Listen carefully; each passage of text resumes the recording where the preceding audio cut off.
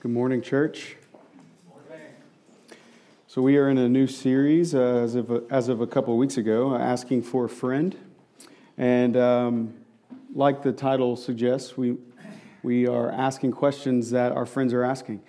And it's not like the common asking for a friend when you're really asking for yourself, although that may have happened. The hope is that we would see as a people who intend to live life on mission, that we have questions that need to be answered, that those we desire to see come to know the Lord and worship Christ as Savior, they have questions of us if we profess to be Christians, and so we should be well equipped to answer questions. So that's the reasoning for it, but more than that, we hope that it's not just a lecture series, that we don't want to just answer questions. We want our affections to be stirred for our King as we work through things and see that Scripture truly does provide answers. And it increases our faith, not because we have greater knowledge, but because of who we have a greater knowledge of. We better see who our God is. And today the question is specifically about God. And as Scott read it this morning, why would a loving God? I think it's reasonable to replace loving there with good. I'll talk about that in just a minute. But why would a good God or a loving God create us knowing that evil would come and we would sin? And then, as a result, we'd need salvation. So if he knew that sin would come, and evil and suffering and all that comes with sin, if he knew that would come, and he would have to save us, why even create us at all? That's the basis of the question. But more than giving you an answer this morning, I aim that you would be in awe of God when we finish answering this question, that you'd want to worship him. We'd want to sing these songs. We'd want to partake in communion, that we'd want to leave this place and live on mission, not because I give you an awesome answer and you're like, all the problems are solved, but because you hear of the character of our God. You see clearly from Scripture. You hear logically from a philosophical argument. You hear through theology. You see clearly, again, in Scripture. That's the pattern we're going to follow this morning. I'm going to read Scripture, and then I'm going to give you some philosophical ideas, and then I'm going to give you a theological reasoning, and then I'm going to go back to Scripture. Once you hear all of this, I hope you want to worship Jesus. I don't want you to just be satisfied with information. So bear that in mind as we walk through some of this. And I'm just going to read, I just picked several verses that talk specifically to this because the question's kind of complicated just in the fact that it has so many things to it. It's questioning God's character. It's questioning his sovereignty. It's questioning his ability to know things. And it's got a question in there about evil in the world, about suffering, about sin. And all these things are worth asking. And so I'm just going to read some scripture that kind of addresses first who God is. 1 John 4, 8, 9. The one who does not love does not know God, because God is love. God's love was revealed among us in this way. God sent his one and only Son into the world so that we might live through him. 1 John 4, jump down to verse 16, God is love. And the one who remains in love remains in God, and God remains in him. John 3:16. This one's less common, so you may not know it. For God loved the world in this way. He gave his one and only Son so that anyone who believes in him will not perish but have eternal life. John 15, 12 and 13. If you haven't picked up on it, John writes a lot about love. This is my command. Love one another as I loved you. No one has greater love than this, to lay down his life for his friends. That's Jesus saying that. And the Apostle Paul also writes to this understanding of God and his love in Romans chapter 5, verses 7 and 8. For rarely will someone die for just a just person, though for a good person perhaps someone might even dare to die. But God proves his own love for us, in that while we were still sinners, Christ died for us. So that's concerning his love, concerning his goodness, because I think that's what this question's really about. Psalm 34, 8, taste and see that the Lord is good. How happy is a person who takes refuge in him. Psalm 145, 8 and 9. The Lord is gracious and compassionate, slow to anger, and great in faithful love. The Lord is good to everyone. His compassion rests on all He has made. Romans 8:28. We know that all things work together for the good of those who love God, who are called according to His purpose. And in Matthew chapter 19, verse 17, the rich young ruler asks Jesus about goodness, and He responds with, "Why do you ask me about what is good? There's only one who is good." And Mark's account of this, he says, "Only God is good. If you want to enter into life, keep the commandments." So I read all those, first of all, to show you that you can easily go to Scripture, search for love, search for goodness, and have your head around what God has to say about goodness and about love. But I read those because if you believe the Bible's true, so for all Christians who believe the Bible is true, we've walked through this in our first sermon of this series and earlier this year. If we trust the Word of God, then God is good. God is love. It's very evident. It's declared and demonstrated throughout Scripture. And so it would be inappropriate and inaccurate to suggest anything else. He is good. He is loving. So to argue against it, especially with subjectivity, to make it about your perspective, like, I don't think God's good because of these things, it's totally off base. And so coming at it philosophically, the Creator defines what's good and loving, not us. All that He does is right. And if we disagree, it's not His goodness that is flawed, it's our perspective of what is good and what is loving. This isn't a cop-out, it's soundly logical. If He is infinite and we're finite, if He's omnipotent and we lack power in any capacity, if He is omniscient and we don't have all knowledge, even if you combined all the brains of earth throughout history, then we must defer to His knowledge and His power and His reasoning. Moral objectivity is a concept that people have to live by. If you want to claim something's good, you have to have some standard for it. And what greater standard than the Creator of all things? If you don't, this is what having a God is about. If you don't have a standard of goodness, you don't have the option to declare something good and not good. And so the argument is simple. God is above all things because He's created all things, and so He defines goodness. And the reason I suggest goodness is in question more than love is because in English language, we really have some difficulty choosing which words to use for which situations. We got more words than any language in the world, but using the right one all the time isn't always the case. And so we use the word love a lot when we don't capture its fullness. Now, there's some ways you can work through Hebrew and through Greek languages and understand love in the different ways, and that's certainly a worthy study. But I'm not even going there. Just in the way we see love as a noun, or in this case, an adjective, loving, or a verb, it's got to be more than how we use it. So I love donuts, and I love pizza, and I love my wife, and I love my children. We know that those things are different contextually, but we mean the same thing for all of them. What I'm really saying is those things bring me delight. They make me happy. That they're enjoyable. So usually when we use the word love, we're talking about we enjoy something or we don't enjoy something. But I think more true to its meaning, that certainly is included, more true to its meaning is as a verb, this sacrificial thing, that even if it doesn't benefit me, even if it doesn't make me happy, even if my family fails me, I still love them. I would give my life for my family without hesitation. It's instinctive because that's love. They don't have to deserve it. They don't have to earn it. I just love them. I'm never going to give my life for pizza or a donut. Some might, not me. So we understand love needs to have a bigger, broader thing when we talk about it. But goodness, I think, is a part of that. I think goodness is captured in love. And so specifically, and just to try to be fair to the question as I work through it in different ways, I think more accurately, this is a question of goodness. It seems specifically the question is of God's character. Does He have good character? So why do bad things happen to good people is reasonable. If God is good, why do bad things happen to good people? Objectively speaking, that's only ever happened one time. And he volunteered for that. He laid down his life. There's only been one good person.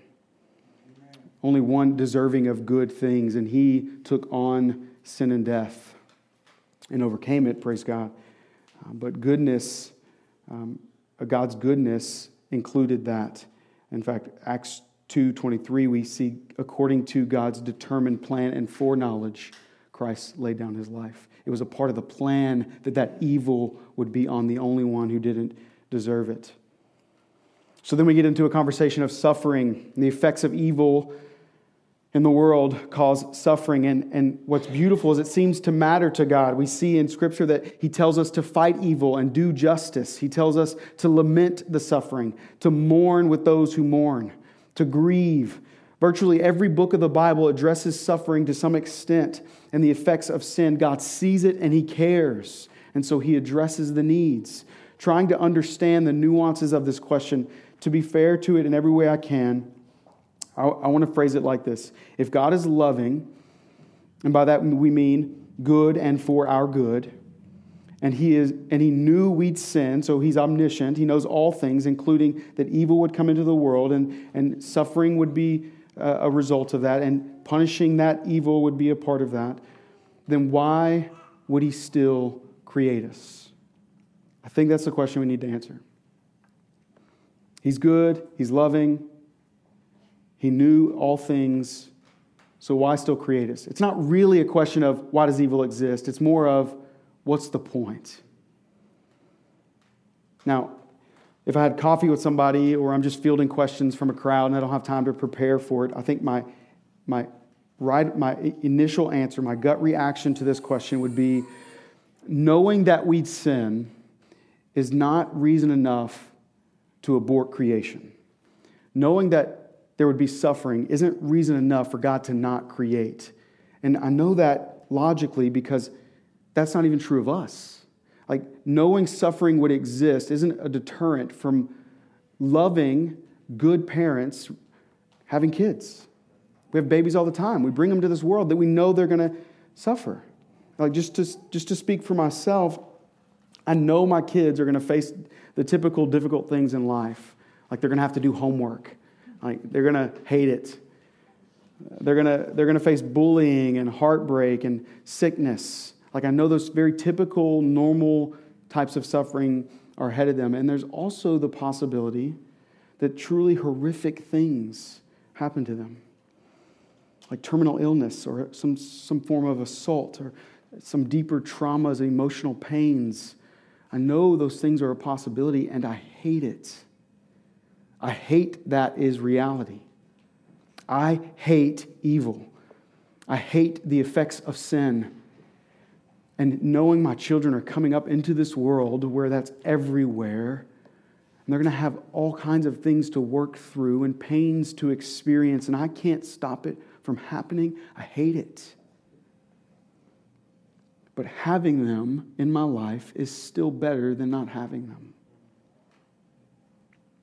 Now, of course, God is not limited as I am, and His thoughts are far beyond my thoughts, and in measurable ways He's beyond us, and He knows specifically what's coming for us, and He knew specifically what we'd have to endure, and He knew exactly what evils would come into the world and how they would affect us. And He knows that even after we're saved, after we're justified, after we're brought back into the family, He knows we'll still struggle with those sins. He knows it all. So there has to be something more to His reasoning and His purpose than He just wants to have us. So now, thinking theologically, since we don't know fully philosophically, thinking theologically, let's start with God created all things. We know that. He created all things with purpose, and He called them good. And then the serpent deceived us, and we bought into the lie. And we were broken. We rebelled from this goodness. And we sought out goodness in our own strength and our own ability. And since then, we have been running and hiding and trying to find satisfaction everywhere else. And God, being just, has a necessary compulsion to punish this sin, this wrongdoing, because He's right and He's good and He's just. He must punish the sin, but He's also rich in mercy. And so perfect in his justice and perfect in his love, he punishes evil on the cross. He pours it out on Christ. Christ bears the wrath of God aimed at us, the sinner. And he absorbed it. And he died. And he rose from the dead and left death in the grave. And we see him caring for us, loving us. We see him as good in this work. Even if we don't have the answers definitively to resolve the problem, we know our God knew sin would come and he made a plan for it. In fact, the plan was that he would step in and he would empathize. He would feel the suffering with us. He would bear the pain. And we see it all throughout Scripture. Even the angry Old Testament God people talk about grieves sin with us. And in Genesis 6:6, he sends a flood, but before it talks about he's grieving the sins of man, that he would have to destroy the sinner. In Psalm 78:40, it talks about his grieving the sins of Israel. And throughout the gospel narratives, we see Jesus going with his people, feeling the pain, being among the sinners. He weeps when there's death. Because of the sin, he grieves the death of Lazarus. Because of the sin, he grieves the death of his cousin John. There's mystery to grasping the origins of evil, but we need to pause long enough to see there's complexity in the unsearchable ways of our Lord as well. That he would step into this, knowing it exists, knowing what it feels like from a distance, it seems. He steps into it to empathize, to feel it with us. That's Jesus. That's our good and loving God.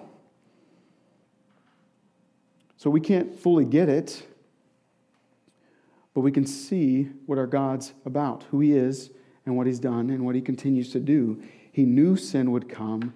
It grieves his heart, yet he created us anyway. What's more is, if our suffering is this dark river, imagine, if you will, a dark river with depth, flowing quickly with a strong current, and we've got to somehow get through it. Jesus alone has made it through and shown us the way if we would just follow him. The river's before us. The suffering's unavoidable. We don't have any way around it in our own strength. It certainly will drag us down, if not for Jesus showing us the way to our salvation. And it's guaranteed that you'll be swept away and you'll drown in this dark river of sorrow without him. Suffering comes, but he's made a way because he's good and he's loving. Nevertheless, some debris is going to hit you along the way. Even if you're following Jesus, it hurts to suffer. But he works all things out for the good of those who love him. And he makes beautiful things rise up from the ashes. So even in our suffering, there's goodness. So a life of avoiding suffering and being anxious about the evil things all around us and not knowing what to do is antithetical to the gospel message. It's against what Christ has set before us. And in his suffering, he gave us this biblical challenge. The challenge for us today is not just to believe these theoretical things, but to cling to hope and embrace the suffering. In fact, I could even say it, don't waste your suffering. It's going to come. It's going to happen. Don't let it be a waste. But follow this example that Jesus set for us. Before he's murdered on the cross, he's in the garden praying, feeling the crushing weight of sin, knowing that suffering is a necessary part of this. Still, he prays, God, if there's any other way, remove the suffering, remove this heavy weight. Yet he knows it's the will of God, and so he submits himself to it. And in that obedient submission to the Father, he would gain a redemption and a restoration of all things for those he loves. And so he gave himself up to it, and he used it. He used the suffering. He didn't merely endure it. He didn't despise it. He didn't defy it. He didn't avoid it, though he certainly could have. He leaned into it, trusting the Father. You could say he embraced the joy set before him because he knew what it would bring about. That the Father would be glorified and that we would be saved. For our good and to the glory of God, He used the suffering. In the same way, we submit ourselves to it, to use it. And just as God has exalted Christ to be the name above every name, we too will be exalted. So let me be clear. I know what's behind the question. We hate evil. We hate sin. We don't want to suffer. So how could God be good if that exists? And I know some of you are standing in the depths of that river. And I know life is weighing down on you. And if I could fix it, I would. But I can't. And if I could fix it in my own life, I would. But I can't. But I can encourage you to fix your eyes on Jesus.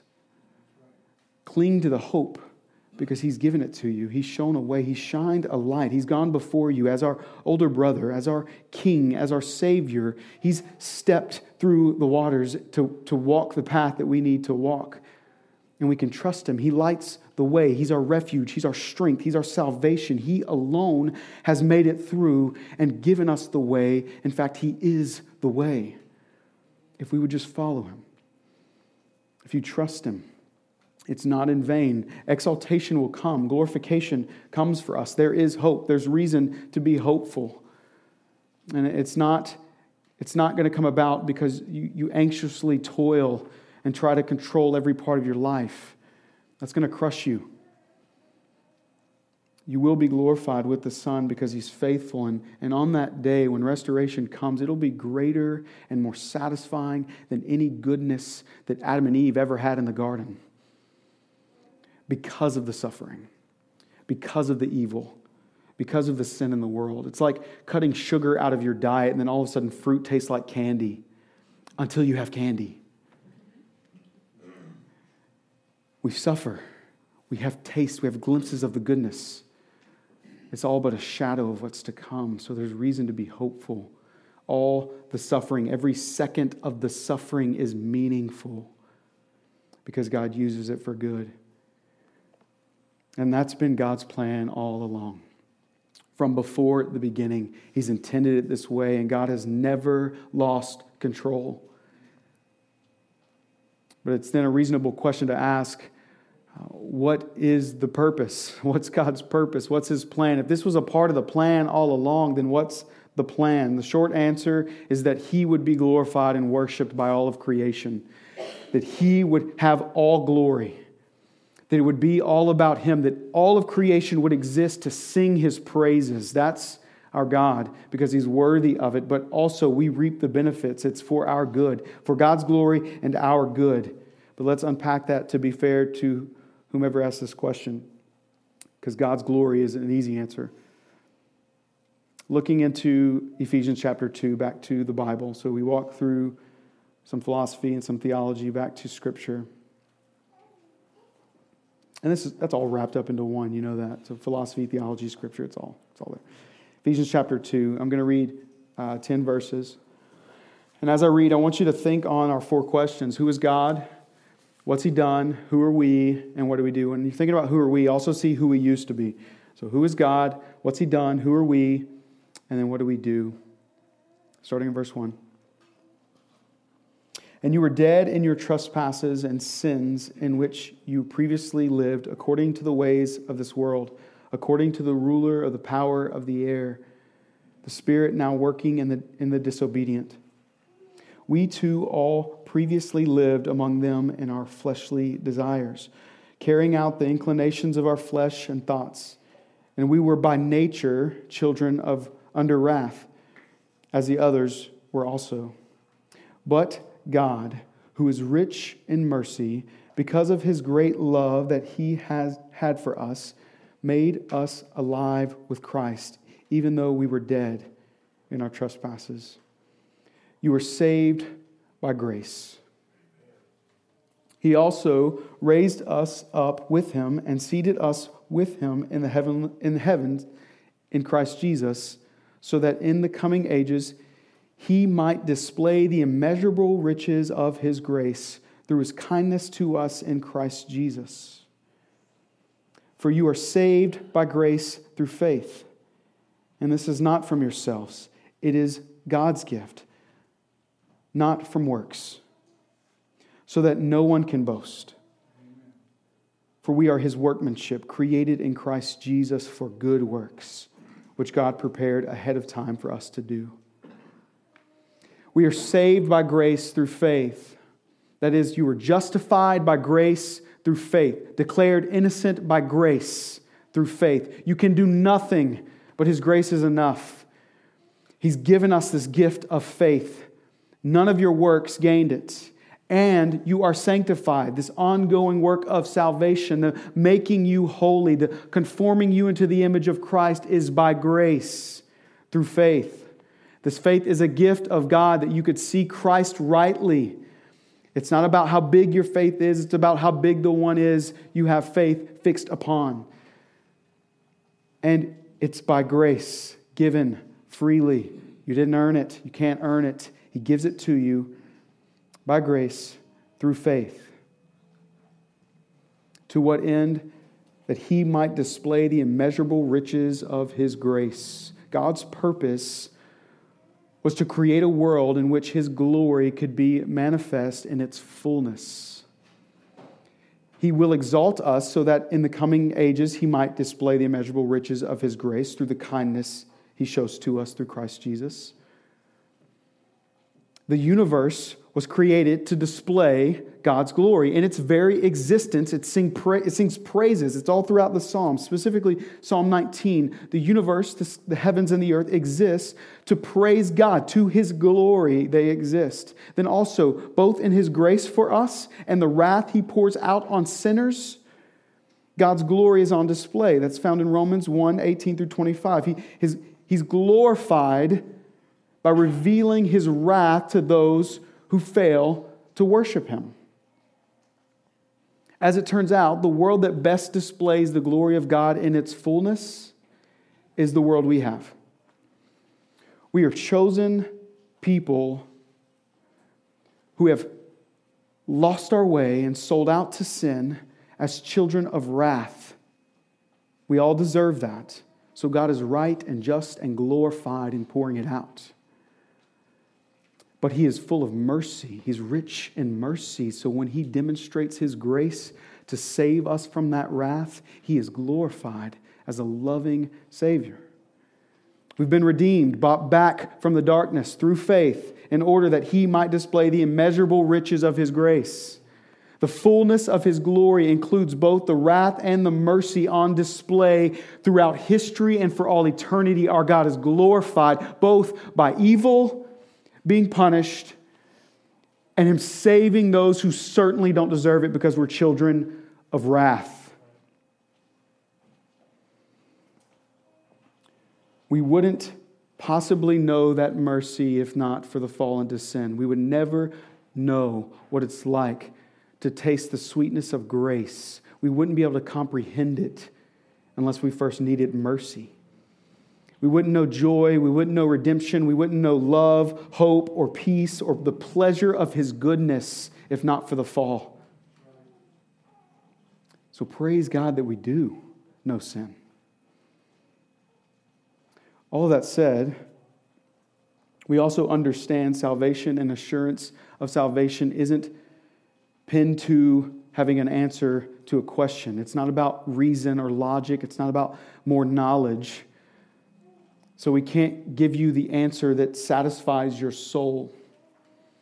That requires faith. Truth sets you free, yes. We proclaim truth so that you'll find freedom, but it's faith that saves your soul. It's right belief in that truth, and it's wisdom that guides your life, and that's right application of that knowledge. The knowledge itself is insufficient for your soul. Now, I mention this not because I have a problem with learning. I certainly don't. I love it. I've pursued it, and I hope to continue to pursue it. But we have to know its limits. Faith comes by a way of miracle, not education. The blind won't gain their sight by opening their eyes. If we aren't led to worship God in this, it's for nothing. If you hear me proclaiming God's glory is what this is all about, and it doesn't stir your affections to worship Him because the answer wasn't sufficient, then you missed it. if being informed doesn't drop from your head down into your heart and transform you so that you worship Him, then there will never be gospel fruit. The answers aren't good enough. In fact, it seems common that knowledge becomes an idol that we easily worship because it seems sufficient. But its fruit is pride and the shaming of others and us thinking highly of ourselves. It's the exact opposite of gospel fruit. Let me say it like this. I've yet to see knowledge keep any man or any woman from pursuing an adulterous relationship. Pastors and biblical scholars and PhDs in theology destroy their lives pursuing sin, not because they lack information, because they don't worship the God of this truth. So I can give you philosophical answers. I can walk through theologically why sin exists. But let's praise the God who wrote this. Let's praise the one behind this truth. May it be true of us that the knowledge of God expands our view of Him, increasing our faith. May it humble us and stir our affections for Him, that we wouldn't want to live life for ourselves for a second because we see how good it is to live life for Him, that we would be dead to ourselves and alive in Christ as He is mercifully, that's not a word, I can't make it work, as He is graciously given to us. May it be true of the Crossing Church that we're marked by our love for God and how it compels us to mission. Not because we have all the answers, because like we've said from the beginning, we don't. But that we're humbled because we don't have the answers. And we know a God who does, that He would be glorified as we repent of sin because we're sinners. Now, as the band comes back up to lead us in the praise of Him, I want to answer this question succinctly. Why would a loving God create us knowing evil would come and we would sin? In short, sin serves the overall purposes of God. All things are for His glory. It's by His design that it would exist because it brings Him glory to save us from it and to punish evildoers. God hates sin and God hates evildoers. Our God knew we would sin and He created us anyway. He knew the necessary cost. He knew the cross would be the answer and He created us anyway. He knew the struggle we would endure even as Christians, wrapped up in our sinful ways, and He created us anyway. The ultimate expression and exhibition of God's glory is on the cross of Christ, where wrath, justice, mercy, and love have this messy, gruesome, beautiful, wonderful collision. So brother and sister, He knew you'd fail again and again. But like any loving father, He kneels with His arms open for you to come back to Him. And so let's do that to the glory of the King. Father, thank You so much for Your word. I thank You for how You are always good, even when we don't understand it. I thank You that You always love, for You are love, even if we have